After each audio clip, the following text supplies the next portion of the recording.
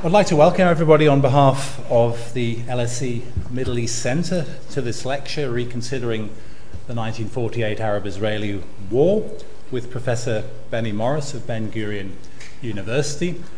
My name is Professor Nigel Ashton. I'm from the International History Department here, and I'm chairing this event in my capacity as a member of the management group at the LSE Middle East Centre. Well, I also would like to thank, in addition to the Middle East Centre that's hosting this event, the Anglo-Israel Association for helping to set it up. The Middle East Centre, as I'm sure a number of you know who've already been to events around the LSE, has established a lively programme of lectures and conferences. The Centre's mailing list is open to all, so anyone who hasn't signed up is welcome to join, and please enter your details on forms that will be passed around during this lecture, or sign up through the Centre's website. Okay, let me describe what's going to happen. Professor Morris will speak first for something like 30 minutes. After that, we will have the Q&A session, and we'll conclude by 8 o'clock this evening at the latest. Just a little bit more about Professor Morris before he speaks. He is Professor of Middle East History at Ben-Gurion University in Israel, where he's worked since 1997. He's also been affiliated to the Truman Institute of the Hebrew University in Jerusalem, the Brookings Institution, and also St. Anthony's College, Oxford. He worked during the period 1978 to 91 as a journalist at the Jerusalem Post. His books include The Birth of the Palestinian Refugee Problem and also One State, Two States, Resolving the Israel-Palestine Conflict. So, Professor Morris, I'll hand over to you now. Thank you. Thank you.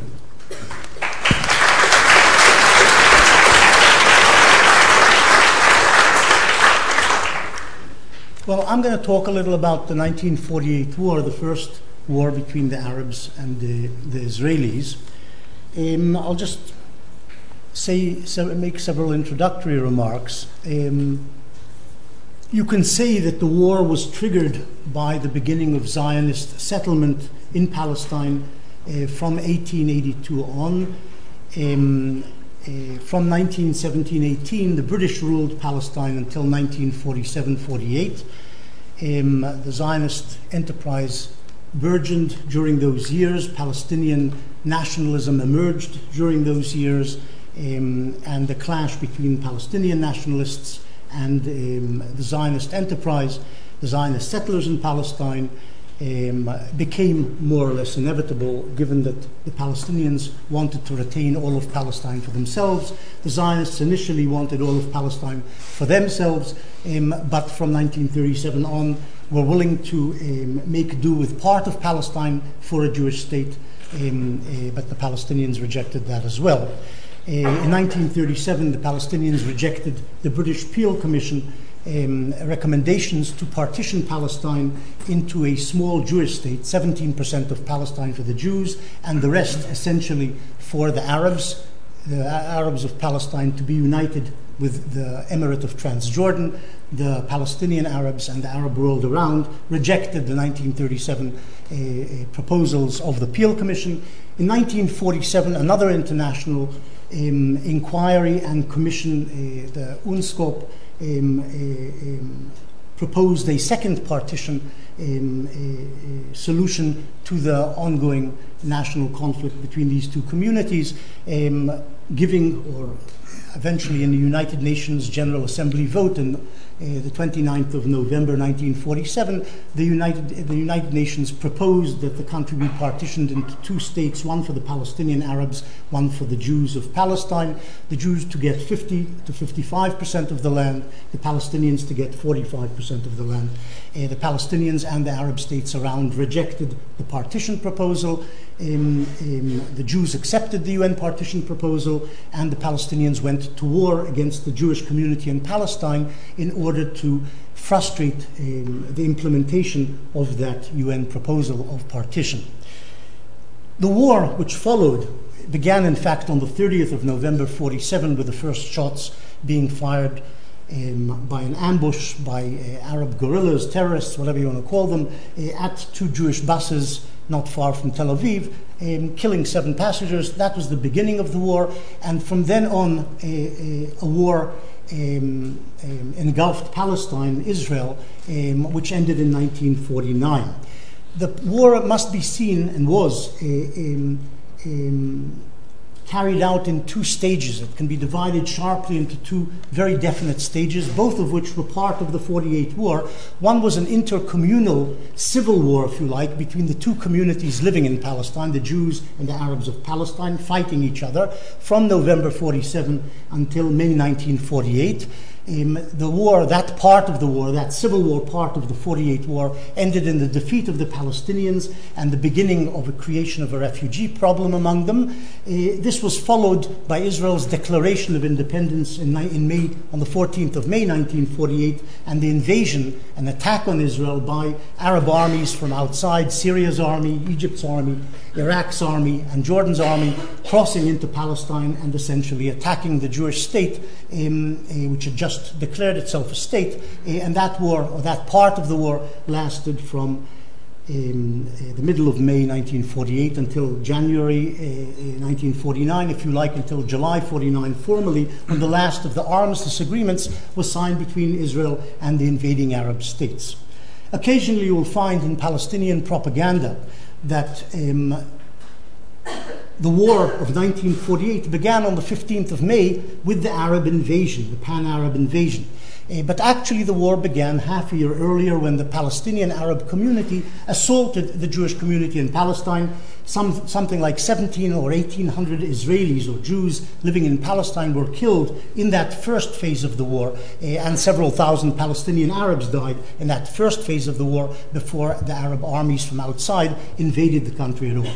The second stage of the war cost another more or less 4,000 Israeli lives and thousands of Palestinian, Egyptian, Syrian, and Jordanian lives. But there were 2 distinct stages, and both of them were parts of a war. The war did not begin on the 15th of May. Now I'd like to talk about several aspects of the war. And I'm doing this, I suppose, in the wake of writing a book called 1948, which is a general history of the war. This is after having done studies previously of various aspects of 48 and other years, including, as was mentioned, the evolution or the emergence of a Palestinian refugee problem. Until now, it has been thought that the war was, and this you'll find in most history books which refer to the war, even if they don't go very deeply into it, the war has been regarded essentially as a political territorial conflict between 2 national movements, which it of course was. It was an unusual, a unique a political war, territorial war, in the sense that usually wars between nation states or national movements over territory are usually about the borderlands between 2 different national movements. Alsace-Lorraine, given France and German interest in those provinces and fighting over those borderlands. This was a unique national war, or political territorial war, in the sense that it was over the whole of Palestine, both sides claiming the whole territory, not some little part here or there or some borderland, but the whole of the territory was defined by the Arab side certainly as theirs and theirs alone, and by the Jews as theirs, but they were willing to compromise over part of it. But the war was fought essentially, because as I say, the Arabs demanded all of it, over the whole of the country, and remains incidentally to this day a conflict not over borderlands, which some of you might imagine, but over the whole country itself. But in addition to being a political territorial war, I discovered from looking at the documents on 1948 that the war was also a religious and cultural war between, if you like, representatives or outposts or agents of 2 different cultures and civilizations. Certainly from the Arab side, the war was waged as a jihad, in addition to being a political territorial war of the more common variety we know of, which engulfed Europe at various places and at various times. But it was also a religious war, and from the Muslim Arab side, it was seen as an Islamic jihad. On the 2nd of December 1947, 3 days after the shooting began, the ulama of Al-Azhar University, that's the wise religious authorities of the oldest university in the Arab world, and probably the most important authority in the Sunni Arab world, declared jihad, a pan-Muslim jihad, calling for mobilization of Muslims around the Muslim world to fight against the emergent Jewish state in Palestine. They repeated these calls for jihad, this fatwa calling for a jihad, every few months, and these calls were also echoed by priests and ulama in various parts of the Arab world. It wasn't just Muslim Arabs, in fact, who saw that what was being undertaken in Palestine was a jihad. There was a Christian Arab woman called Matiel Morannim, who had emigrated from Lebanon and married a Palestinian in Jerusalem, and she headed this branch of the Arab Higher Committee, the women's branch of the Arab Higher Committee being the ruling body, more or less, of the Palestinian Arab community, that body led by Haj Amin al-Husseini, who was the leader, if you like, of the national movement, the Palestinian national movement. This lady, Morannim, early in 1948 was interviewed and said in this interview, the UN decision for partitioning Palestine and establishing in it a Jewish state has united all Arabs as they have never been united before, not even against the Crusaders. A Jewish state has no chance to survive now that holy war has been declared. All the Jews will eventually be massacred. We're talking about a Maronite woman from Lebanon who had moved to Palestine, seeing what was happening and saying, this is jihad, this is a holy war from the Arab perspective. Hassan al-Banna, the head of the Muslim Brotherhood in Egypt, an organization which has come into its own and is topical in this day as well. Hassan al-Banna, who founded and headed the Muslim Brotherhood, put it this way: Palestine occupies a spiritual holy place which is above abstract nationalist feeling. In it, we have the blessed breeze of Jerusalem and the blessings of the prophets and their disciples. For him, for devout Muslims, this was seen as a holy war.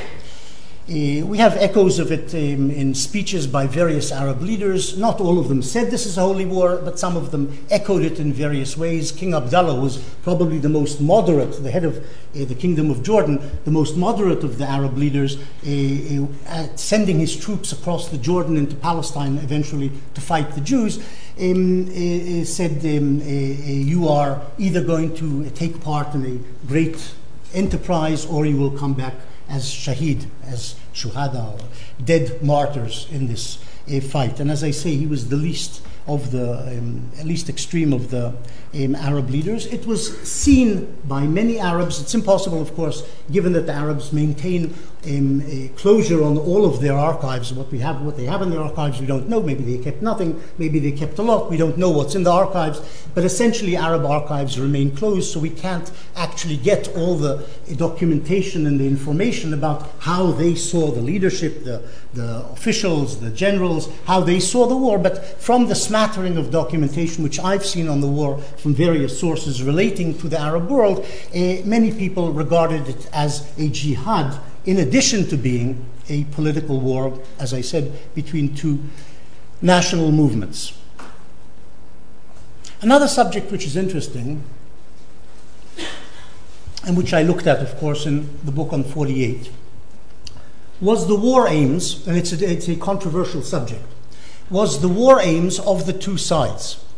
or if you like, there's more than two sides in this war because it involves the Palestinian Arab community, the Palestinian Jewish community, and then the State of Israel and the variety of Arab states who attacked it. So we have to look at the two halves of the war, the civil war half, and then the second half, the conventional war between the states in terms of war aims. Well, the Israeli side is fairly simple, or the Jewish side is fairly simple. The Jews, from the beginning, both in the Civil War and in the war between the states, which began with the Arab invasion of May 1948, their essential war aim was survival. They wanted the Jewish community in Palestine to weather the storm, both of civil war and of conventional war, to survive and establish their state. This was the main aim of the Jewish community. To it accrued, in the course of the Civil War, in the course of the first months of the Civil War, two additional aims, one of which is subject to controversy, and one of which is clear. The clear one, the additional aim which is clear as one of the war aims of the Jewish side and its military body, the main military body, the Haganah, from March, April 1948, in other words, 3 or 4 months into the Civil War, the Jewish side adopted a second war aim, which was to expand the borders of the Jewish state to include additional territory.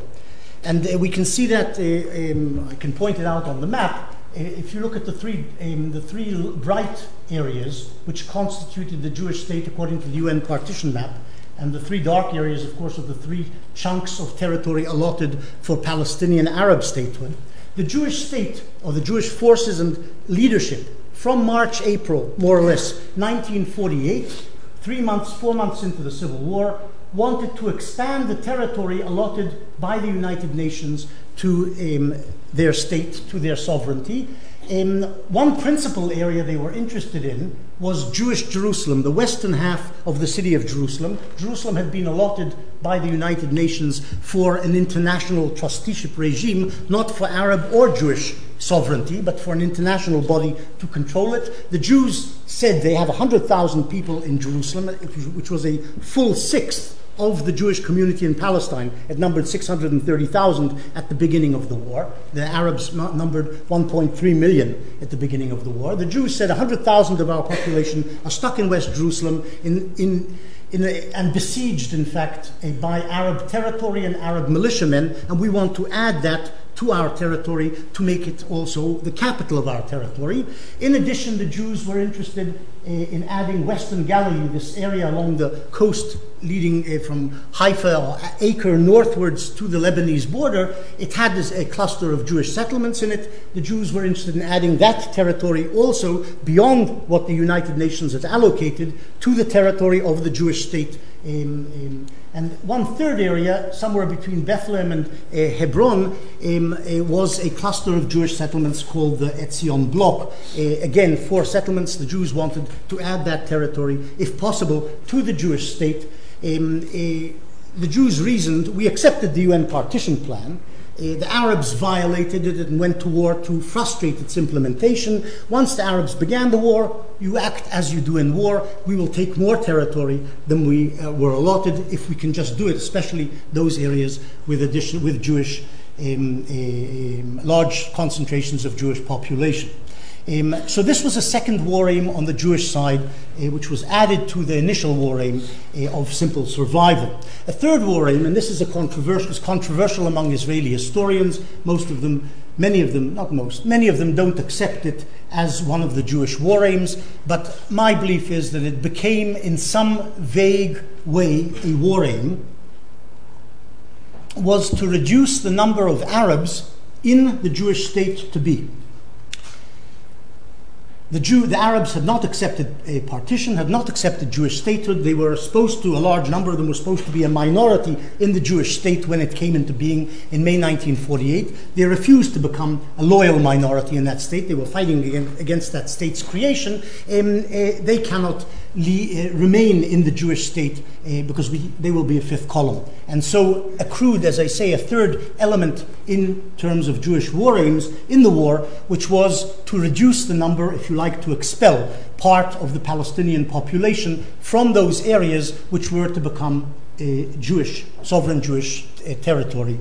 As I say, this is disputed. There are Israeli historians who say this was never a war aim. The Arabs fled. They were never driven out. There wasn't any policy of driving them out. And the question of policy is a problem. What exactly is policy? Is it something which a cabinet decides, a prime minister sends down the chain of command, or can it be something which is done by generals without open, clear orders from high up, from above, in terms of the political echelon? It's a bit problematic, the word policy, but as I say, my feeling is that from April, May, there was a measure of policy, or a restricted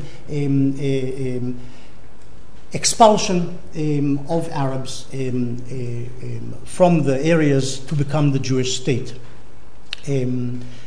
It was never, if you like, let me just add one further word, it was never overall accepted official policy, and one of the proofs of that, quite simply, is that 150,000 Arabs remained in the territory of the Jewish state at the end of the war. And had there been a systematic blanket policy of expulsion, everybody would have been expelled. It would have been quite easy to accomplish that additional driving out of another 150,000. That didn't happen. Israel came into being with a population of something like 700,000 Jews. Some tens of thousands were added to those who were there at the start of the war, plus 150,000 Arabs. About 15% of the population was Arab of Israel from its inception, and remained so.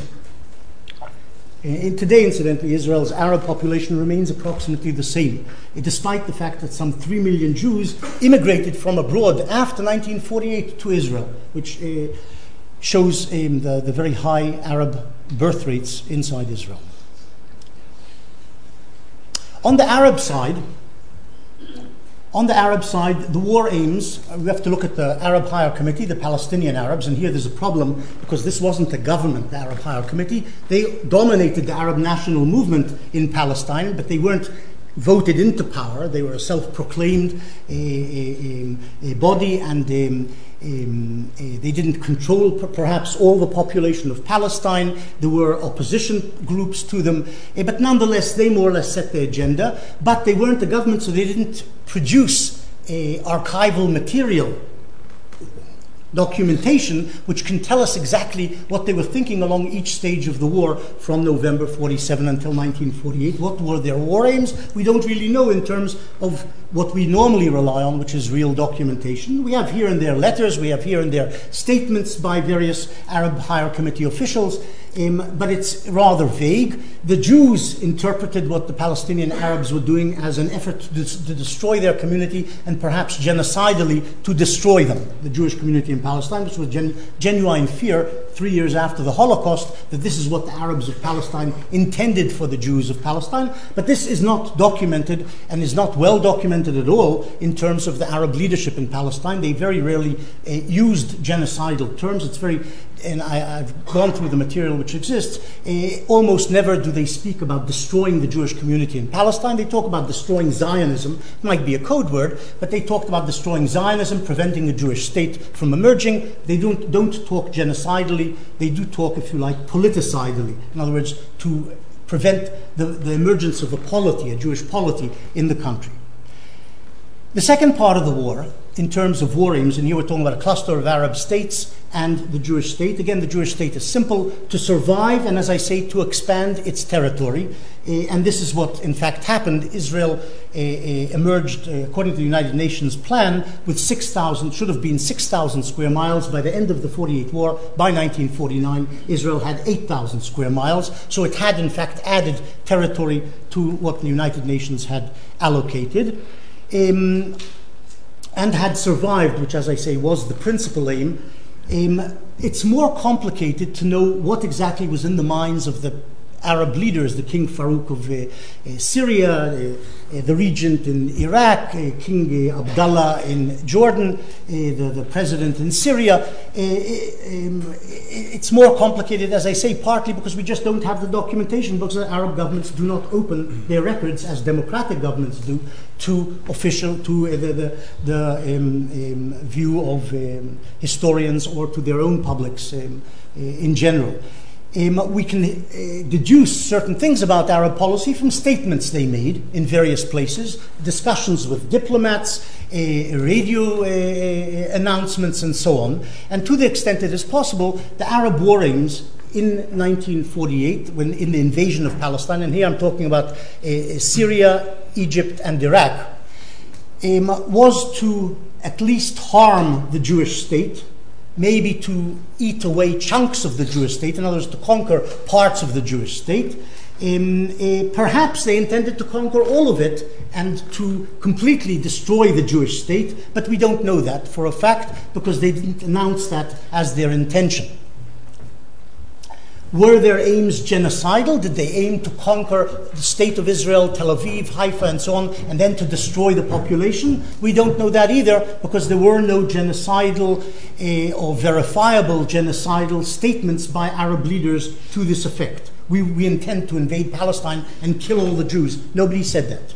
Nobody said that. There are one or two quotes, one of which I found is at least untraceable. You don't know where it comes from, which emerges in the 1950s relating to Abdul Rahman Azam, the Secretary General of the Arab League, an important figure in the Arab coalition. But that statement, as I say, is unverifiable. He said, according to that statement, there will be a massacre as the Mongolians had conducted in Baghdad in the 13th century. But as I say, this is not necessarily a true quote, and so we don't know that. Certainly they intended great harm to the Jewish state, perhaps completely to nip it in the bud, to frustrate its emergence as a state. This seems to be very clear.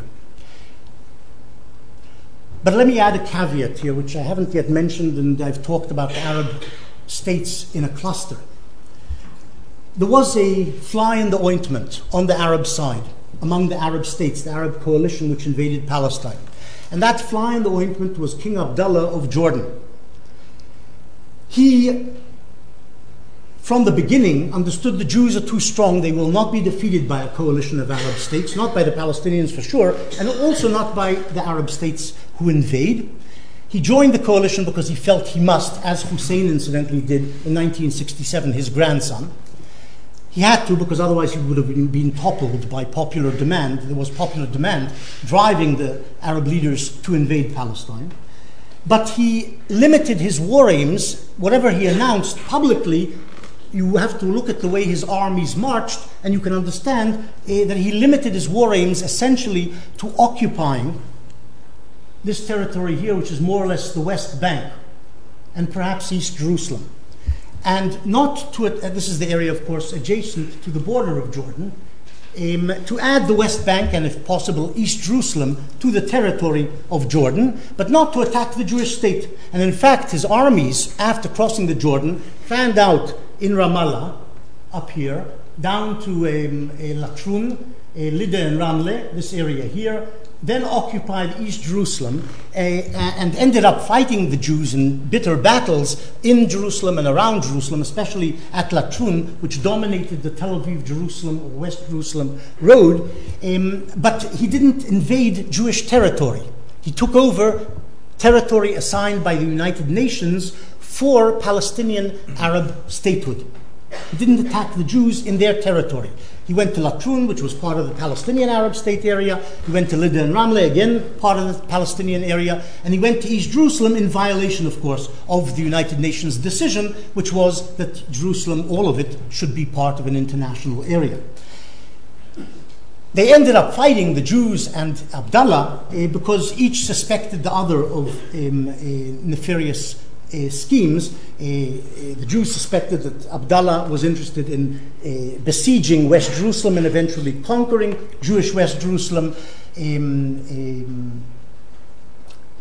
The Arabs suspected the Jews of wanting to take, probably quite correctly, incidentally, the first part wasn't correct, but the Jews suspected, the Arabs, suspected the Jews of wanting to conquer East Jerusalem, which they did want to do, and so battles emerged between the two sides. But Jordan, in terms of war aims, did not aim to destroy the Jewish state or even attack the Jewish state in its invasion of Palestine, simply to take hold of a chunk of Palestine and incorporate it into Jordan, which it subsequently, of course, did. Another interesting aspect of the war is the balance of forces between the two sides. And it has an underlying political and moral import, in the sense that the weaker side is normally viewed as an underdog, and each side in this conflict, especially between the Palestinians and Israelis, or Jews in Palestine at the time, wanted to see itself or present itself as the underdog, the other side being the stronger side. And the Jewish and later Israeli presentation of their situation managed to take hold in the West, and the Jews were viewed, and Israel was viewed subsequently as the underdog in this battle against the Palestinians and subsequently against the Arab states, but wrongly, and therefore the side deserving of sympathy of the world community. Looking at the actual documentation on the Israeli side, one sees that this picture is a bit distorted. And here it's complex because you have to look at what actually makes up strength of a community. What are the components which make one side strong and one side weak?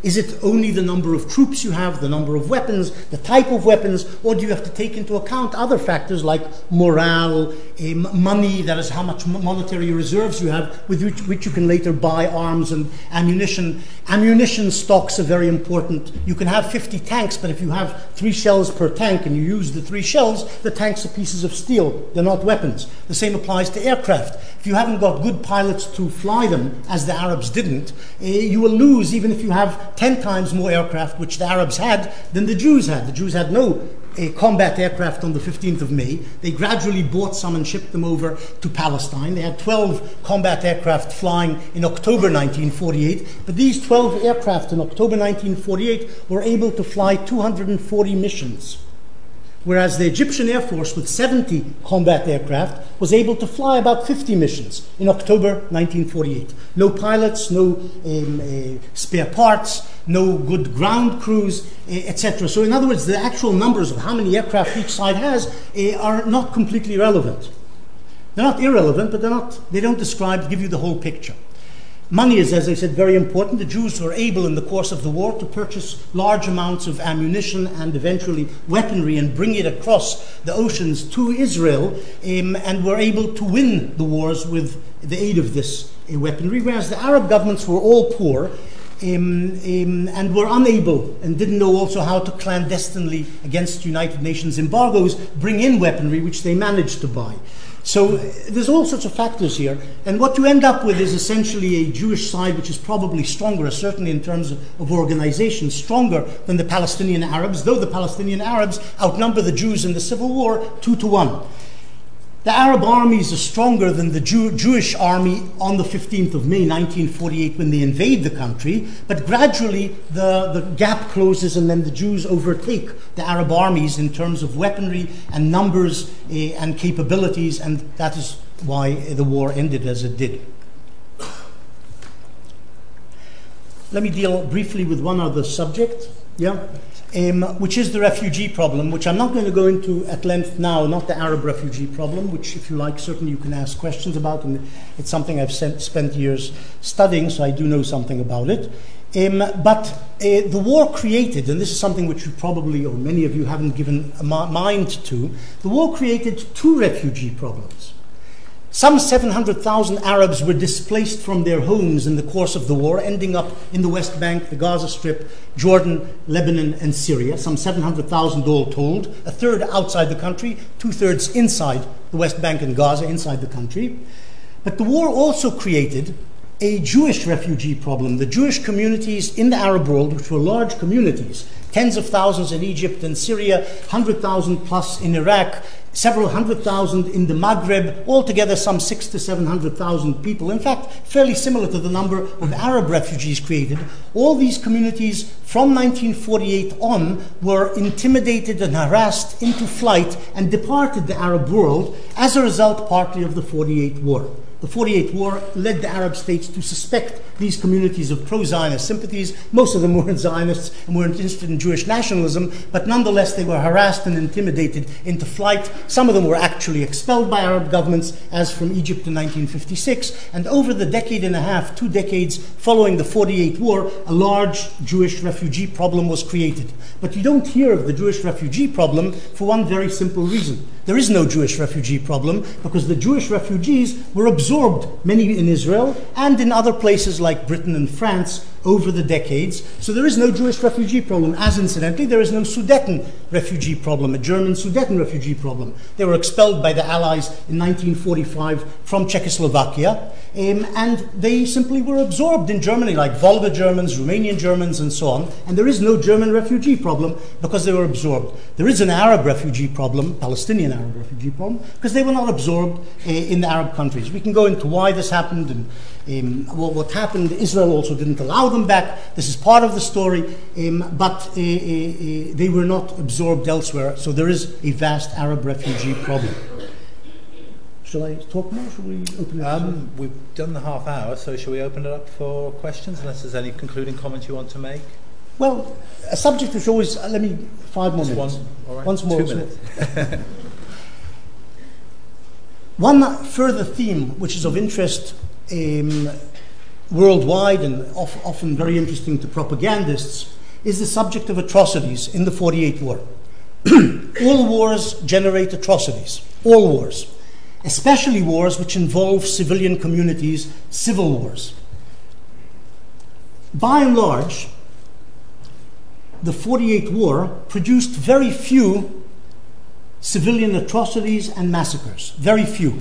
Altogether, my estimate is that 800 to 900 Palestinians in a war which lasted for over a year were massacred or murdered by Jews, people outside the war zone or in a war zone which had been overtaken by Jews and then deliberately killed after the event in a series of massacres. 800 to 900 Palestinians were killed in this way in the 48 war, in a war which the Arabs had started and forced upon the Yishuv, upon the Jewish community in Palestine. Some 200 to 300 Jews were massacred by Arabs during the War of 48.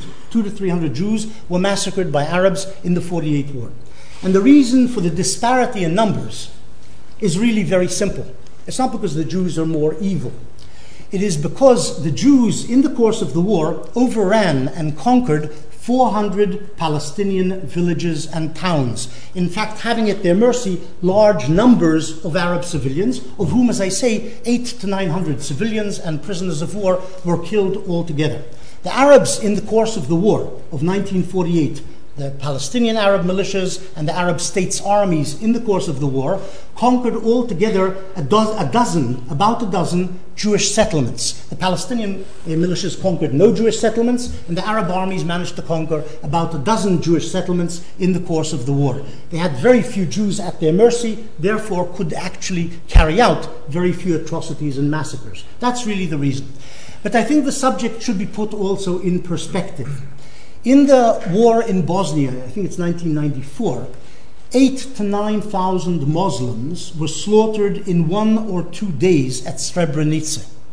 8,000 to 9,000 in a 2-day period. Here I'm talking about a year-long war launched by the other side in terms of the atrocities which occurred as a result of this war. So one should really put this war and its casualties of various sorts, but also the civilian and deliberate civilian casualties and deliberate murder of POWs in this comparative world perspective, and you will emerge with a picture that actually this war, in terms of blood, was not one of the costly wars of the 20th century.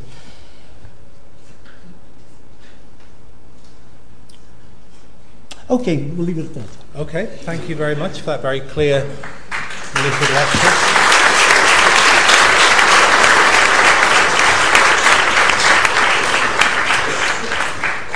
What I'd like to do now, of course, is open it up for questions, and what I'd like to do is take them in groups of 3, please. So there's a gentleman over there in the 3rd row, and the gentleman there on the end of that row, and the lady here.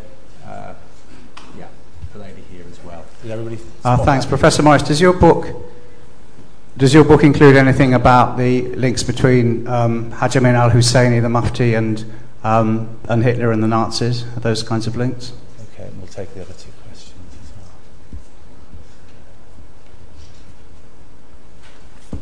The gentleman there it was. Yeah. Yes, you. Hi.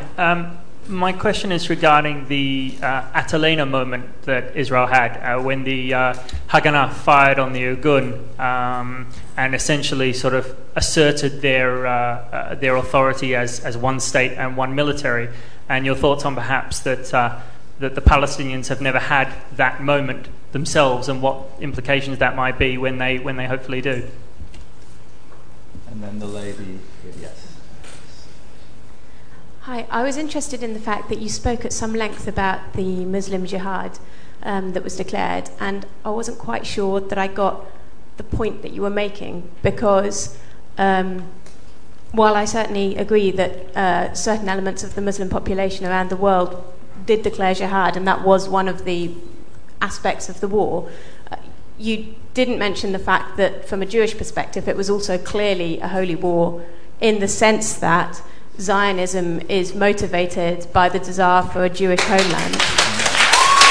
Okay, should we take two questions, please? Okay. I didn't mention I said, in fact, from the Arab side, it was seen as a jihad by some people, some of the leaders, and perhaps some of the population. We don't have the documentation, the full documentation. This is certainly something, incidentally, which has to be investigated much more thoroughly than I've done. You have to look at newspapers around the Maghreb, in Yemen, in Iraq, something which I have not done, to fully comprehend how deep, or was it as deep as I suspect it was, in terms of the emotion driving that war. On the Zionist side, you have it wrong. Today, you have a large Zionist community which is religious and driven by religious messianism, religious impulses, and so on. This wasn't true in 1948. The Jewish Zionist religious community was very, very small. It was predominantly the Zionist community in Palestine, a socialist community who had rejected thoroughly the existence of God and God's delving in the affairs of man. So one finds nothing at all, basically, of a jihadi element, a holy war element on the Jewish side. It was a secular movement. It was driven by secular concerns, and as I say, mainly by the concern of survival, perhaps some expansionism as well down the road, not by religion. You can't compare the two sides in this, but you're welcome to do research on the Zionist side to investigate whether what I'm telling you is correct or not. The archives are open.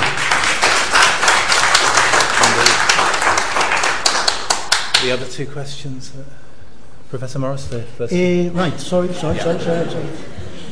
Kind of lost my mind gets wanders, yes. Haj Amin al-Husseini, look, the book on 48 deals with 48. I don't go in depth into Haj Amin al-Husseini's history, the leader of the Palestine National Movement from 36 to 48. I probably mentioned that he had spent his war years enjoying life in Berlin, however much one could enjoy life in Berlin between 1941 and 1945, growingly probably less so. But he did work for the Nazis. He raised troops for the Nazi war machine. He knew about the Holocaust. I don't say he was one of the perpetrators, but he was probably quite happy that it was taking place. One of his great friends was, of course, Heinrich Himmler. And this, of course, later redounded against the Palestinian national movement in the years 45 onwards, when the world community in some way identified the leadership of the Palestinian national movement with sympathy for the Nazis. And there was some sympathy. Haj Amin al-Husseini was an anti-Semite. And this is clear from his writings. I'm not saying he was just an anti-Zionist. He hated Jews. Jews were evil. Altalena. In June 1948, I'll say it very briefly, in June there were 3 Zionist military organizations in the run-up to the 48 war. The major one, which had 35,000 members, was the Haganah, which changed its name to the IDF in June 1948. It became the Israel Defense Forces, the Israeli army. There were 2 small groups in addition to that, military groups, which were aligned in some way to the right wing of Zionism. The IZL, or the Irgun as the British called it, which had something like 3,000 members as compared to 35,000 in the Haganah, and an even smaller splinter group made up of commies and right-wingers. It merged the 2 extremes, who hated imperialism, and that was the basis for their juncture, which had 500 members. By June 1948, Ben-Gurion, who led the Zionist community, was Prime Minister of Israel, and the head of the Haganah, he was Defense Minister as well, said there can't be 3 different military organizations in this one country. That's not the way countries operate. And he told them to lay down arms. The Irgun brought in a ship full of arms and some immigrants from France called the Altalena. The ship was called the Altalena. They refused to hand over all the arms to the Haganah, and Ben-Gurion ordered his troops, the Haganah, the IDF, to shell that boat, and it sank it, the Altalena, offshore outside Tel Aviv, Tel Aviv's population watching the shelling. And this was later decried by the Israeli right as an act of stabbing in the back. The socialists had killed these poor right-wing militiamen and so on. And it was held, Ben-Gurion was seen as some sort of murderer for many years by the right wing on account of this. Now, this does in some way bring up the issue of the Palestinians, who've had a whole series of military organizations, guerrilla organizations, terrorist organizations, whatever you want to call them, which have never actually been able to coalesce and form one army, partly because they never became a state. We're here talking about Israel, which had become a state by June 1948. So you do have Hamas with its militia, you have the Fatah with their own militias, and so on, and this has been something of a problem for Palestinian nation building since the inception of the Palestinian national movement. Yeah. Okay, we'll take another 3. There's a lady in the back corner there then. Yes, that's you, yes, waving. And then there's a gentleman there on the aisle with the beard. Yes, gentleman in the purple coloured shirt with the beard. And also a gentleman down here that's you, yes, with the blue shirt. Okay. I'll take this question first then. Actually, 2 different things very quickly. In relation to the vow for national rights in 1921, because you kind of skipped that bit of history. 1917. Yeah. Oh, sorry, 1917. In that thing, it says that it's Palestinian state that would offer all that to Jews, doesn't it? And which was also acknowledged to Roosevelt and everybody else. Please correct me if I'm wrong. I might have misunderstood that, but that's the. So what's the question? I want to know what you think about that in relation to your 48 war and everything else that happens afterwards. And another question, and maybe this is me being blunt, but when the lady who asked about the silence being a holy war, well, how can you say that it's not a holy war when Israelis or Jews are always saying that they want Jerusalem because it's a holy place to be for them? Okay, so the other gentleman on the aisle, we'll take these in 3s. So that up there, yes, in the kind of purpley coloured shirt. I'm pretty hopeless with colours. I mean, it's a bit purple, isn't it? Gentleman up there on the aisle. Yes. There. I'm trying to relate your presentation with the present day, the tragedy that's continued for 60, 70 years, and yet you've focused on an encapsulated period, and it's not clear why and how that has a bearing on the present. You presented the Jewish aspirations, and one can see why they were so desperate for homeland. You only have to look at the museums in Tel Aviv, I think, or Jerusalem. Sorry, I've lost it for the moment. It's a question about the point of history, is it? Yes, and you haven't drawn a thread from that. You haven't drawn a thread from that to the present. And your presentation of the Jews as very much embattled, as they were, and their need for security, as they were right to aspire to. So it's the Jews as a attempting to protect themselves, and yet the Palestinians are somehow wild creatures who are out of control and are now without dignity.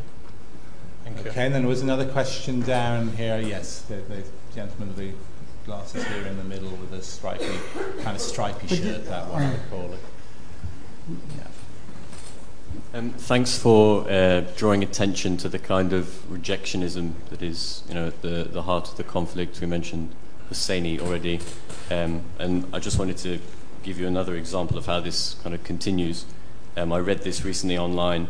The Jews are busy killing people, and sharing power is alien to the Jewish mentality. It seems like these kinds of appalling sentiments just keep on going.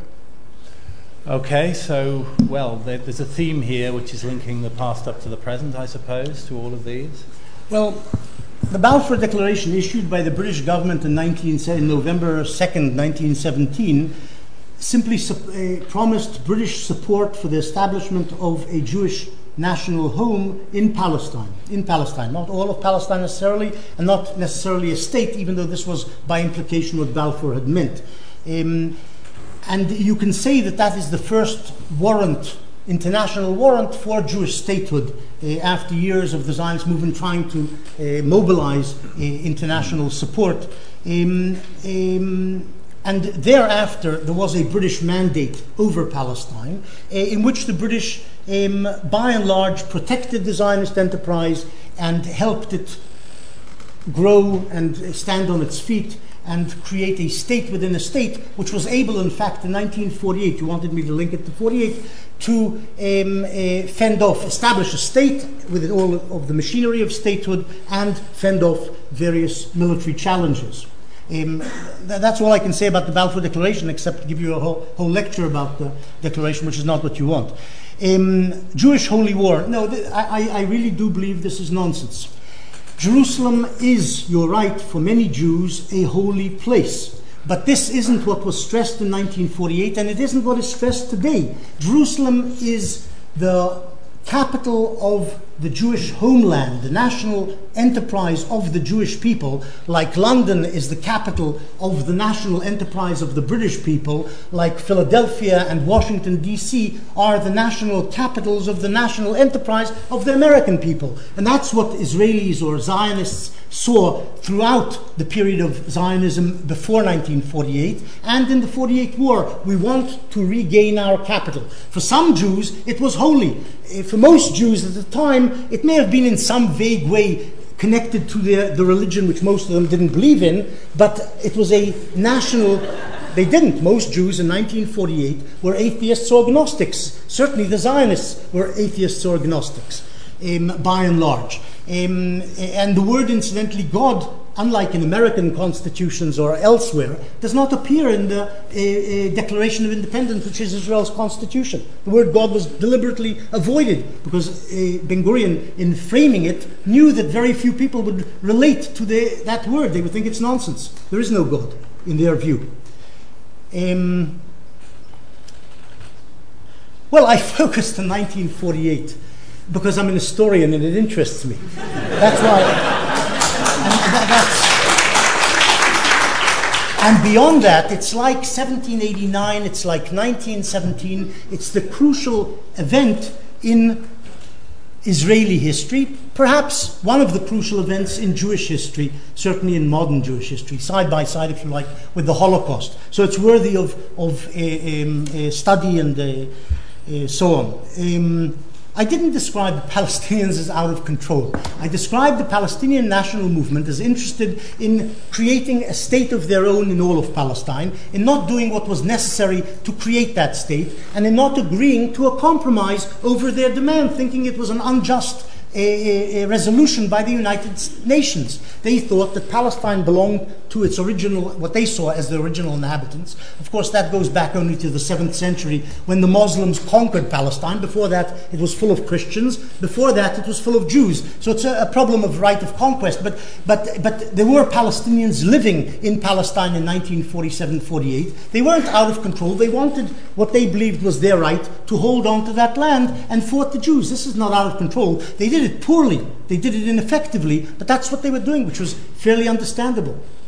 Okay, let's take another 3. No. We've got a lot of other hands here. I need to bring people in. There's too many hands. No, the lady down the front here, yes. The first one here, yes, down here in the 3rd row. And then the gentleman on the aisle over there with the glasses on. And finally, this gentleman here in the second row, yes, you with the slightly checky coloured shirt. Okay. You mentioned that the number of Palestinians killed in 1948 was low in comparison to the number of Muslims killed in Srebrenica. But by making that comparison, surely you're not making the claim that the Palestinians were killed in Palestine because they were Muslim or Christian. I'm sure you're not making that assumption.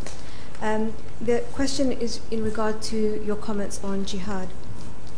You mentioned 3 organizations or bodies, the Al-Azhar University, the female wing of the Arab High Committee, and the Muslim Brotherhood. Could you perhaps share your what your understanding is on what authority those organizations hold within the Muslim community around the world, and in particular within the Arab world? Okay, thanks for that. And the next one was the gentleman over here in the stripy shirt. Yes. Thank you. To what extent do you think there would have been a willingness among the Arab states and or the Palestinians after 1948 to negotiate some kind of peace deal if Israel had been interested in doing so? Okay, and then the final one. I didn't catch that properly. Sorry. Yeah, I'm asking about the extent to which the surrounding Arab countries and possibly the Palestinians would have been willing to negotiate a peace deal with Israel after 1948. Okay. And then the gentleman here in the checky shirt. Thank you. Hi there. You spoke about compromise again. Can I just say it's a little bit... can we assume it's a lot easier to compromise about something when it's taken away from you? You take something away from somebody and then you offer them compromise. Back then, what we were talking about, the land of Palestine, it was the Palestinians, so it was easy for the Jewish people to offer compromise. Like the French come into Britain, take part of Britain, and then offer the British some compromise. What I want to get to, because it seemed to me that's the continuous attitude of the government of Israel with the West Bank. They're still continuing to take lands away from the Palestinians today, and then they offer them compromise. If we continue on these lines, however, can we? The question is about willingness to compromise. I'm just going to get. If we continue with that attitude, how can we ever reach peace? Okay. Israel continue that attitude. Do you want to take those 3 in any order? Sure. Look, as I said, I've scratched the surface in terms of research about the jihadi component of the 1948 war. To do it properly, you have to look across the Arab world at newspapers. Perhaps some of them will carry sermons from the various mosques, the ulama declarations in the various places, and all sorts of statements by Arab leaders, which I haven't done thoroughly. I've touched the subject, and it requires more research. I've thrown it out that from what I've seen, it's something which exists there and is a reality, but how deep a reality, how wide a reality, has to be more thoroughly investigated than I've done or I've presented here. The ulama of Al-Azhar University remains, and certainly was in 1948, one of the chief authorities in the Sunni Arab world. In the majority of the Muslim world, the word of the ulama, the wise religious authorities, leaders in Al-Azhar, are the most important, perhaps next to or today side by side with the Sheikh of Mecca, are the most important callers. They call judgment, adjudicators, passers of what should and shouldn't be done in the Sunni Arab world. What I'm saying is that you can find traces of what they passed, declared on the 2nd of December 47 elsewhere in the Arab world as well, including among the leadership. It's true, we're not talking about democracies, we don't know what the people thought, the newspapers are not free, there aren't that many newspapers, 90% of the population of the Arab world at the time is illiterate, more or less, so you don't really know what the masses are thinking, but to the extent that one knows of what was going on in the higher echelons, many people took what was happening in 47, 48, understood it as a holy war. Now, peace after 1948. It's a very good subject, which has been investigated by a number of people. Avi Schleim wrote a book, part of which is devoted, Collusion Across the Jordan, which is devoted to the peace feelers between various parties and Israel in the wake of the 48 war. What he found was that both sides were recalcitrant, were unwilling to make the compromises necessary for peace. It's a judgment call because we don't really have, again, the Arab archives. We don't know how sincere what overtures were made from the Arab side were. We just know what diplomats heard from Arab leaders, what Israeli leaders in some way heard from Arab leaders, and what the Israeli leaders were saying among themselves. That we know. And what you had was a peace process between 48 and 50-51 between Israel and Abdullah of Transjordan. Eventually, they agreed, or semi-agreed, to a 5-year non-belligerency pact, but Abdullah was unable to persuade his cabinet to sign it. And that's how the talks essentially ended. No full peace agreement, no even partial peace agreement or non-belligerency agreement, no agreement, and then Palestinian gunmen assassinated Abdullah. So that ended that chapter. There were peace contacts between Israeli diplomats and Egyptian diplomats, 48-51, and in fact subsequently, even after the Nasser Revolution of 1952, they came to nothing. The Egyptians essentially were demanding that Israel give up the Sinai Peninsula, the Negev Desert, this part of the country, and allow back all the Palestinian refugees in exchange, perhaps, for some form of agreement, not necessarily a full peace agreement. Israel refused to do that. The contacts were never, ever held at a very high level. It was by sort of middle-level diplomats in Paris on the Egyptian side.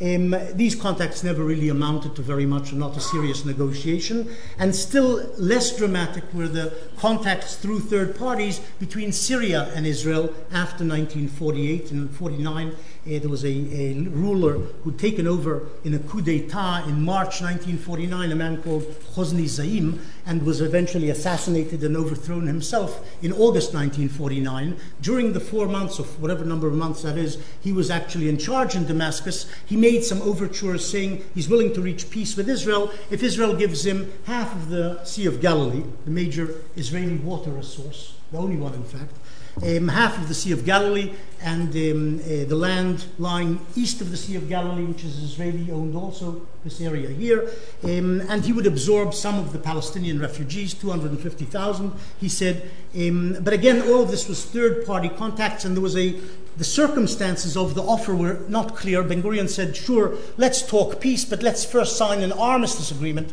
between the two countries first, with Syria withdrawing the troops it actually had west of the Jordan River back to Syria, withdrawing from the area they'd taken in the invasion. Then we can discuss peace. And as I say, Hosni Zaim was murdered fairly shortly after making this overture. Nothing came of this either. The Palestinians had no representation in 48, 49. They were shattered as a society. They had no leadership. Haj Amin al-Husseini was discredited. The Arab Higher Committee no longer existed. No Palestinians made any real peace offers because they represented nobody. There was nobody representing them, so it wasn't a realistic possibility. The judgment of one Israeli historian, which is probably correct, is that the Arab side, after the humiliating defeat of 1948, was unwilling to make peace with the Israelis. Perhaps it would take an Arab victory or something seeming like an Arab victory for the Arabs in terms of psychology to be able to make peace at last with the Israelis. And in some ways, this is what happened between Egypt and Israel after the 1973 war. Certainly the Israelis displayed a certain hard line in terms of making concessions after they'd been attacked by the Arab states and Arab armies in 1948 and 49. They weren't willing to give up territory in exchange for peace. Only after 67, when they had territory they could give in exchange for peace, is exactly what they did. Gave up Sinai for peace with Egypt, gave up wanted or said they would give up some of the West Bank for peace with Jordan, offered the Golan Heights to Syria in exchange for peace. The Syrians weren't interested. Okay, we'll take another three. I think I should bring some people in from the back who are being slightly underrepresented. So the gentleman right out in the back corner there with the... I don't think he just did about compromise. No, I didn't. He's right. Did you not? No, I'm sorry. Please, come back there. Yeah. There's a point to what you say. It's certainly easier to compromise after you've taken a chunk of territory and then you say, okay, I'll give some of it back, let's make peace together. But that's how the world works. The world works in terms of the Muslims conquered Palestine in the 7th century, whether it was just or unjust, it was a conquest. The Jews conquered parts of Palestine in 1948. Just, unjust, that's what happened. And politicians are supposed to work within the framework of reality, reach agreements, make compromises, give up things. The Jews wanted all of Palestine. They eventually understood 1937, 1947 that they couldn't have all of Palestine. As it's turned out, and because the Palestinians rejected the various offers made in which they would have had most of Palestine or a large part of Palestine, they are ending up after 67 with the possibility of 21% of Palestine. If they continue to reject that, who knows what will happen. Okay, and then the gentleman far back corner there, and again a kind of a purpley coloured shirt in the far back corner. And then let's see, the lady down here then on the second row, and the gentleman right out in the middle there with the jacket on with his hand right up. And that's you, yes, you're looking behind you now, it's you, yes, okay. Okay. From your perspective on the past, presumably you have a reasonably informed view of what is possible today. And I was wondering what your perception of the possibility of the two-state solution, given the continued settler movement, is that going to work? If it is going to work, who is going to define the boundaries and how? If it is not going to work, what is the alternative? Thank you. Okay, and then there's a lady down here somewhere in the front. Was a second? Yes, that's right. Is that on the mic? Okay. Sorry, I can't hear. Yeah. We tap the thing, see if it's working. Let's give it a tap, then we'll hear that. Sorry about that. Okay, I'll accept that you're going to secularize the Jews, that you're going to say that perhaps that it's a secular movement, it's not something that you say is a holy thing, yeah? So you're going to say that perhaps to be a Jew, to be Israeli, means like an ethno-linguistic identity perhaps, something that's based on language and ethnicity, and so therefore you can basically say that what's happening is ethnic cleansing, isn't it? Then I'd go on to say that you bring in the 7th century just now, so why don't we go loads of centuries back and ask, well, what is the Jewish right to Palestine? You use the Bible, perhaps, that as a historical text, which is questionable, considering you're a historian, I'm sure you'll have problems with that. And the fact that, in Israel, in every single university, there are two history departments, the Jewish history department and the normal history department, because for some reason there has to be that distinction. Uncollegiality is the reason. At the moment I'm reading a book called The Invention of the Jewish People. I'm finding incredibly fascinating the fact that it is fascinating, and the idea of a nation. Sorry, the idea of a nation. What is a nation? The fact that a nation is it's a historical movement. It's not something that's it's lasting for ages and ages of time. That's came out of nowhere. It's a historical concept. And so, if you want to remove religion from it and demonize the Palestinians for being Muslim, okay, fine. But you have to be aware that you have come from a religion, and that is the claim, of Israel to having, Jews having Israel. And I'm sorry, I'm angry. I'm just really, really annoyed all right, by this. So the question's about the religious. Yeah, that was the question. All right. Okay. The fact that it's ethnic cleansing, whether it is ethnic cleansing or not, and the rights of Jews for Israel. Okay. That was the question. All right. And who was the last person? It was the gentleman with the jacket out in the middle there, just in front of you. You're looking behind you now. Yeah, you. Yes. You. Yes. Have you got a microphone anywhere near you? Anyone give him a microphone there in the middle? Yes. I'd just like to ask Professor Morris one question, but just a little bit before that. There seems to be two Professor Morrises, and I'm not quite sure which one is it we've got. There's a Professor Morris who professes to be a serious historian, And then there's a Professor Morris who gives an interview in Haaretz 2004, and amongst a whole number of quotes, one of them in particular, which I'd now like to ask you about, you said in that quote, and I'm paraphrasing because at the risk of boring everyone, that Palestinians should be caged. I'd like to ask you two things, please. First, do you stand by that remark today? And secondly, if it's Palestinians that are to be caged, in the context of that quote, why are you not also calling for the caging of the settlers in Hebron, the white shirts that marched through the Christian and Arab quarters of East Jerusalem only in the last few weeks? Why is it only Palestinians that should be caged? Okay.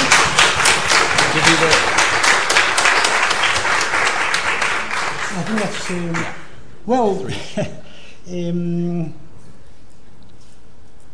well, in 2004 I did give an interview, and the intemperate remarks in that interview are often quoted by various people.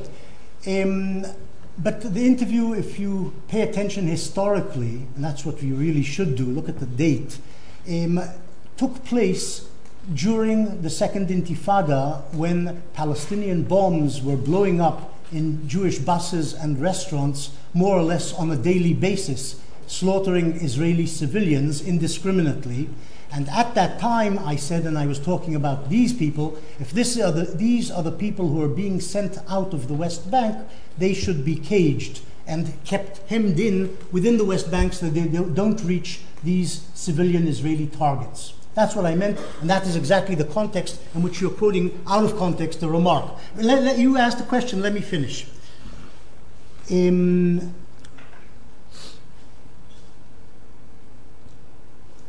I believe that people who indulge in such types of terrorism aren't behaving normally. They're behaving like people who should be locked up, because it's contrary to any principle of morality, and in my view. But this is just my view. You may differ on that, certainly. Yes, I assume he does. How can I say what? How can you assume what my view is? I haven't told you what my view is. Okay. I shouldn't assume anything about your views. Now, let me answer this question over here. Yeah. The Jews, let me start with the Palestinians. The Palestinians have a right to Palestine because they've been living there for generations. It's their land. They may not have seen it necessarily as a potential nation state throughout their history, but from the 1920s on, they developed this thing which you call nationalism. Gradually, eventually, they became nationalists, interested in separating from Syria and the rest of the wider Arab world and establishing a state of their own as the nation-state system came into being in the Middle East. The Jews have a right to Palestine. The Jews have a right to Palestine. I'm about to, maybe I didn't phrase that properly, but it's the beginning of a sentence, which I'm about to explain.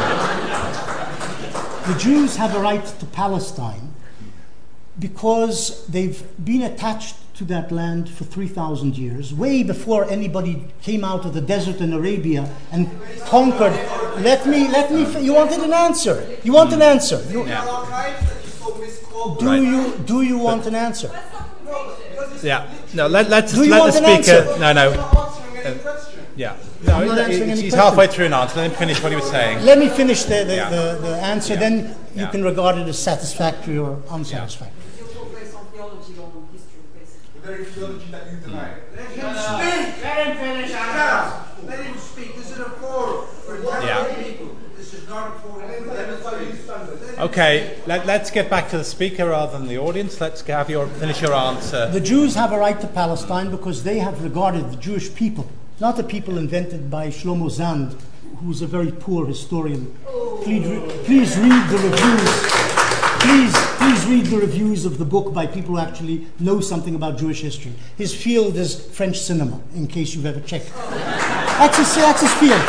And maybe he knows something about that. But anyhow, the Jews for 3,000 years are a people, not just a religion. It's an unusual combination, but they are a people who've regarded the land we call Palestine today, the land of Israel in Israeli nomenclature, as their land, For 1,000 years, from about 1000 BC to 0 BC, or 70 or 135 AD, they ruled that land. They were there ruling it as a sovereign nation. And since that period, when they went into exile at the end of the Roman conquest period and the end of the revolts against the Roman conquerors, they've regarded it as the land, their land, and the land to which they would like to return. You may shake your head as much as you like, but that's what the Jews believe, that this is their land.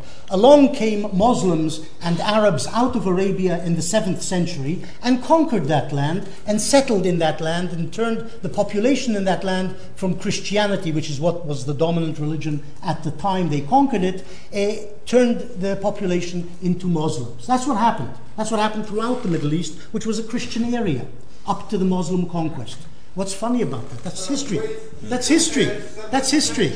Very barbarian standard by your own. I didn't say barbarian. I said they conquered the Middle East. Can we? Did I say barbarian? How well do you know the 7th century history when the Muslims entered? At what conditions they left the people, allowing them to worship what they wanted to worship? In some their lands, over their homes, no systematic eradication. over time. The very people that Hitler said we need to change. Now come on, where is hypocrisy here? Where is the? All right.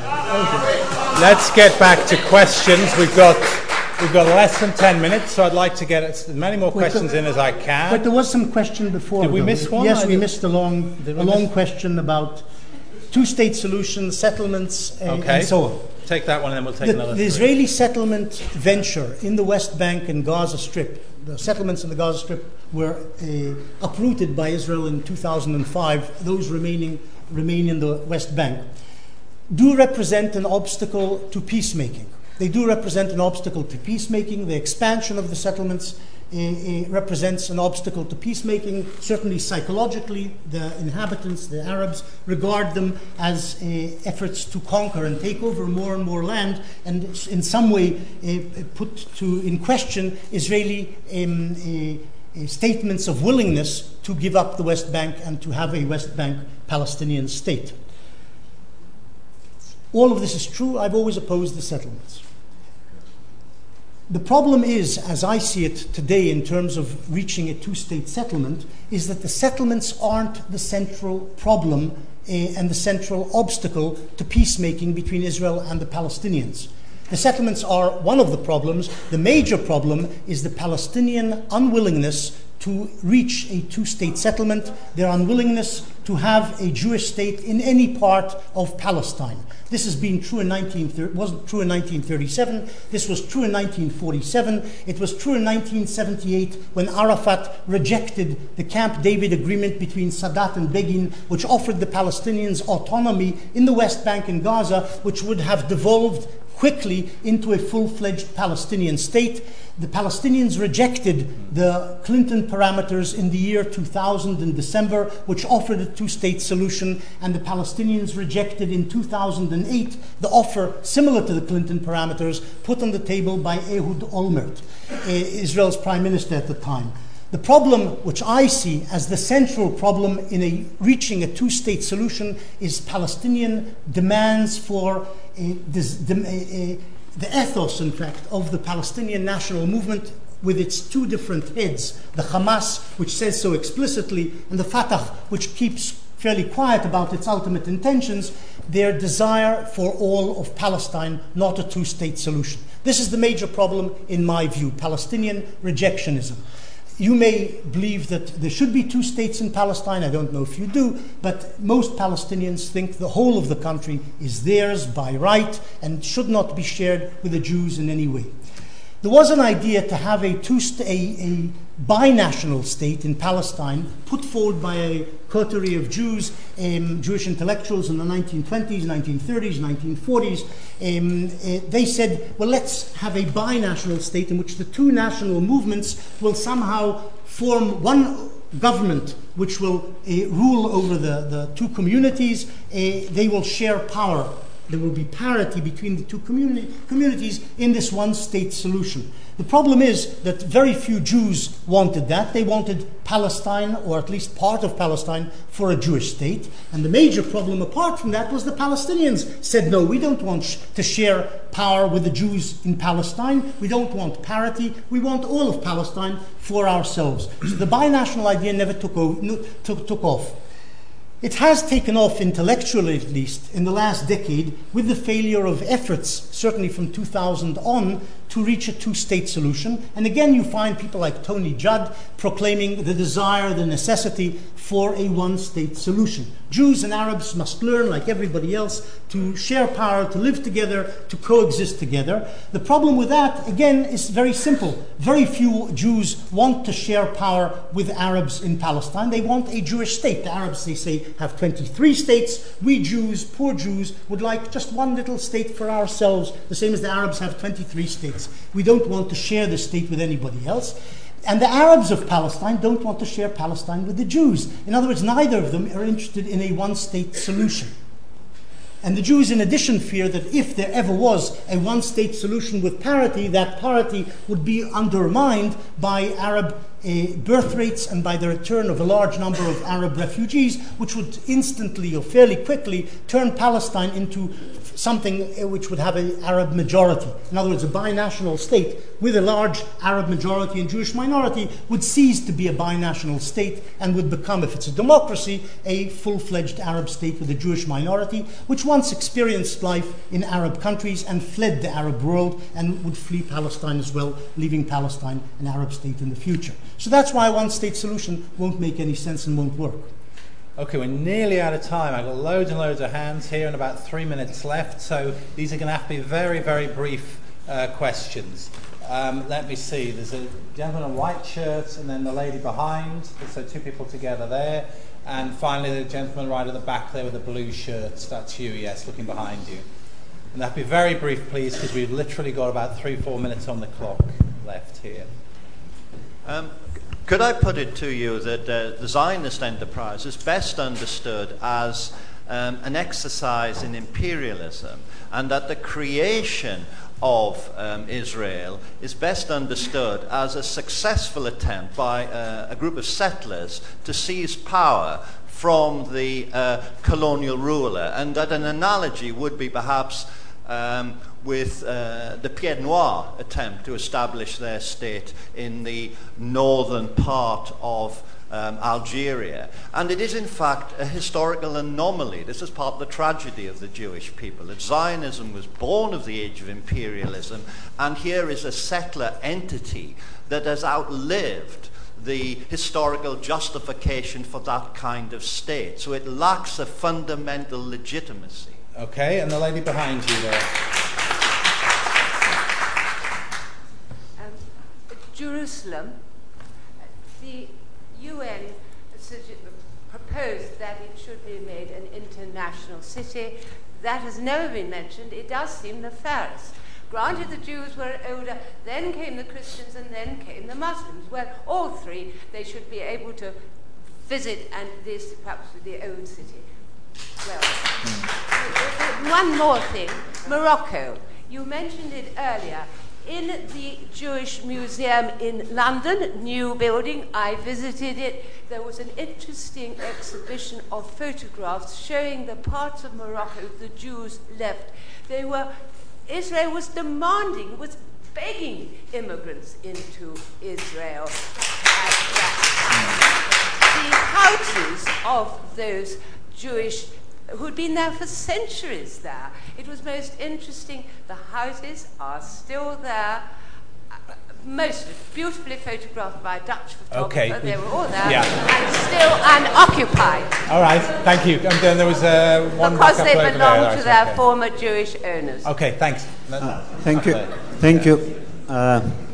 Well, listening to you regarding the Palestinian rejection of all peace plan, I was amazed because just 1 month ago, The Guardian published a negotiation between the Palestinian and Israeli side. Basically, what we are saying right now, Palestinian Authority or Palestinian negotiator agreed to accept all the stuff regarding the status of Jerusalem, the refugee, but there was no response. Tzipori Livni simply said, thank you. And after all this, coming here, and you are saying that Palestinians rejected it, it seems like not an academic assessment, rather like an IDF spokesperson. And regarding terrorism, do you regard terrorism is only something committed by group? But as we know, many of the mass murder and atrocities, yes, it was committed by terrorist organization, but also it was committed by states. So when you talk about terrorism, do you make distinction? Okay, and we'll just take one more very brief one here at the front, and then that will have to be the lot. I'm sorry to all the other people who had their hands up. There's been a lot of hands up, and I've done my best to get as many in as I can. Thank you very much. Please make it very brief. Very brief. I just want to question the methodology behind your talk, in fact. You kept saying throughout your presentation that the clear aim of the Palestinians... You kept saying throughout your presentation that the clear aim of the Palestinians were to harm the Jewish state, but at the same time you also kept saying that you had no documentation to back up that statement. You also admitted to having magnified the jihadi dimension behind the Palestinian resistance movement. You admitted that you only touched on the subject and you didn't explore the literature. So it seems that your whole presentation is based on assumptions and speculation. And Okay, let's take that as a question. And it is, of course, absolutely fine to give your opinion, but it shouldn't be mistaken for historical accuracy. Okay.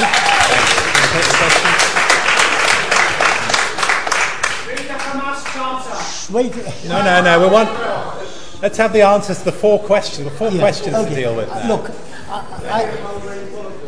maybe I was denigrating myself, belittling my academic work and scholarship. Yeah, okay, let them answer. Thank you for telling me that. What I would suggest is that you look at my book, 1948. Look at the section dealing with jihadism. Wait, let me finish the sentence. You don't like people finishing their sentences.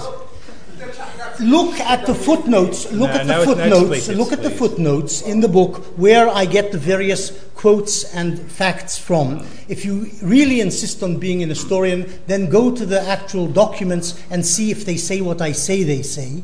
And then after you do that, you can assess whether what I'm suggesting about the 48 war as jihad in Arab eyes has any merit or not. I believe it has merit. What I'm saying is this wasn't the focus of the book. This is something 4 pages occupies 4 pages of the book. I'm saying I admitted that I haven't done the thoroughgoing research which will require 10 scholars working 30 years in Arab newspapers. Maybe if the archives in the Arab states would be opened, it might be easier to get at the facts.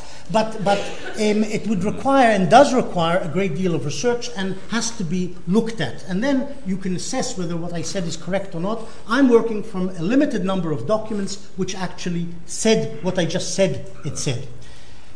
Let's move quickly through the other 3 because we're actually over time here. So are they going to kick us out? I don't know. They might do. Let me finish if I may, please. Yeah, sure.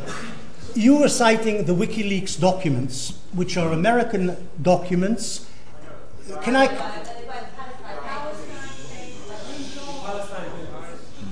finish? You're citing what are called the Palestine Papers, which are taken from WikiLeaks documents, which are essentially American. Can I finish? Okay, I'm wrong. I'm allowed. No. I'm not allowed to be wrong. Finish the answer. Wait, everybody's allowed to be wrong sometime. Let me be wrong this time. I want to be wrong about this. Let me finish my explanation. Let me finish.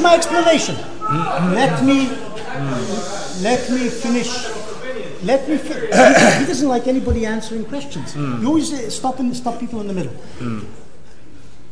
The documents selectively released over the past few months are essentially American documents, which are reports of American conversations with a number of different Palestinians involved in the 2008 negotiations with Israel's leaders. They don't have documents from the Israeli side. meaning Israeli documents about what was going on in the negotiation. They don't have documents from the Palestinian side, except perhaps some which were selectively released to show how nice and liberal and conciliatory Palestinian negotiators were. Now, wait, let me finish. Now, historians, what they usually do is they take as many documents as they can from a wider range of sources as they can, then somehow put together a picture, but we don't have access to the necessary documents to paint a proper picture of what went on in the negotiations of 2008. We do know one simple thing, that in 2008, Ehud Olmert, the Israeli Prime Minister, put on the table a proposal which more or less conformed to the Clinton parameters, giving the Palestinians for self-determination, the West Bank and the Gaza Strip, minus some 3% or 4% of the West Bank. And the Palestinians didn't actually say no, they simply didn't respond. Abbas didn't respond to that proposal made by Olmert. But all of this is really irrelevant. It's really irrelevant.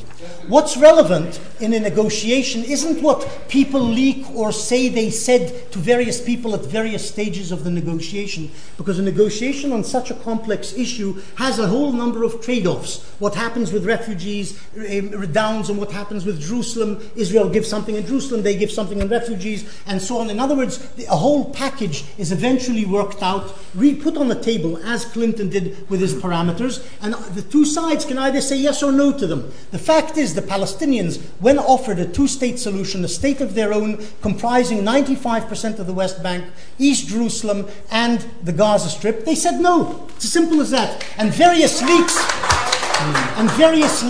which are tendentious along the way to show how Ericat or this guy or that guy were actually offered really very conciliatory proposals at various stages doesn't mean anything. The whole thing means something at the end of the day when you reach the table and you have a thing on the table and you sign it or don't. And it unfortunately is the case. The Palestinians have refused to sign and refused to waive the right of return, what they call the right of return, which is one of the, I think, necessary conditions, as is Israel's leaving East Jerusalem for Palestinian sovereignty, to any final agreement. Israel must give up East Jerusalem, and the Palestinians must give up the idea of a mass return of refugees, otherwise there is no deal. And whenever offered anything of that sort, the Palestinians said no, and this is the truth of the Palestinian position. When it comes down to the wire, they say no. As simple as that. We had those two questions up there. One was about Jerusalem, as I recollect, and one was about imperialism. I think you've got you're confusing imperialism and colonialism. Imperialism is when a large state occupies the territory and then exploits the resources and human resources of some far-away country. Zionism, unfortunately, never had the power of the British or the Americans or the Sixth Fleet. Well, this is irony, but maybe I should speak more clearly. Maybe I should be clearer. The Zionists were a poor, small national movement, a national liberation movement of the Jewish people, not backed really by an empire, even though the British at some point supported them, even though the Americans at some point supported them. The British betrayed the Zionist movement towards the end of the mandate, as you well know. And they colonized. What is true, and you're mistaking or just juxtaposing imperialism and colonialism. What the Jews did do is they colonized, they settled and colonized, not on behalf of another country, as British colonialists did in Kenya or the Americas. They settled for their own benefit, not for the benefit of some mother country, in Palestine, because they believed Palestine, or the land of Israel, was their land by right. That's the way they saw it. That's the way they saw it, and it was a national liberation movement of the Jewish people. Unfortunately, it conflicted with what emerged eventually to be a national liberation movement of another people who actually lived on the land. That's what happened. Okay, and maybe just one very brief comment about Jerusalem, then we must wind up because we're about 10 minutes over. I semi-completely agree that internationalization of the old city of Jerusalem and perhaps what's called the sacred basin or the holy basin around it, it should be internationalized. This probably will... provide a reasonable solution for the problem of the Old City and the Holy Basin, except that the Palestinians would reject that and they say it should all be ours. This is the problem. This is what Arafat said in Camp David in the year 2000, and this was why Camp David in the year 2000 broke down. You'll also find lots of Jews who will oppose that as well, without doubt. It's a very touchy subject, but you're right. The logic of the thing is internationalization might be the right solution for that very small piece of territory. Okay, that's it. We're at 10 minutes over time, so I'd like to thank the speaker.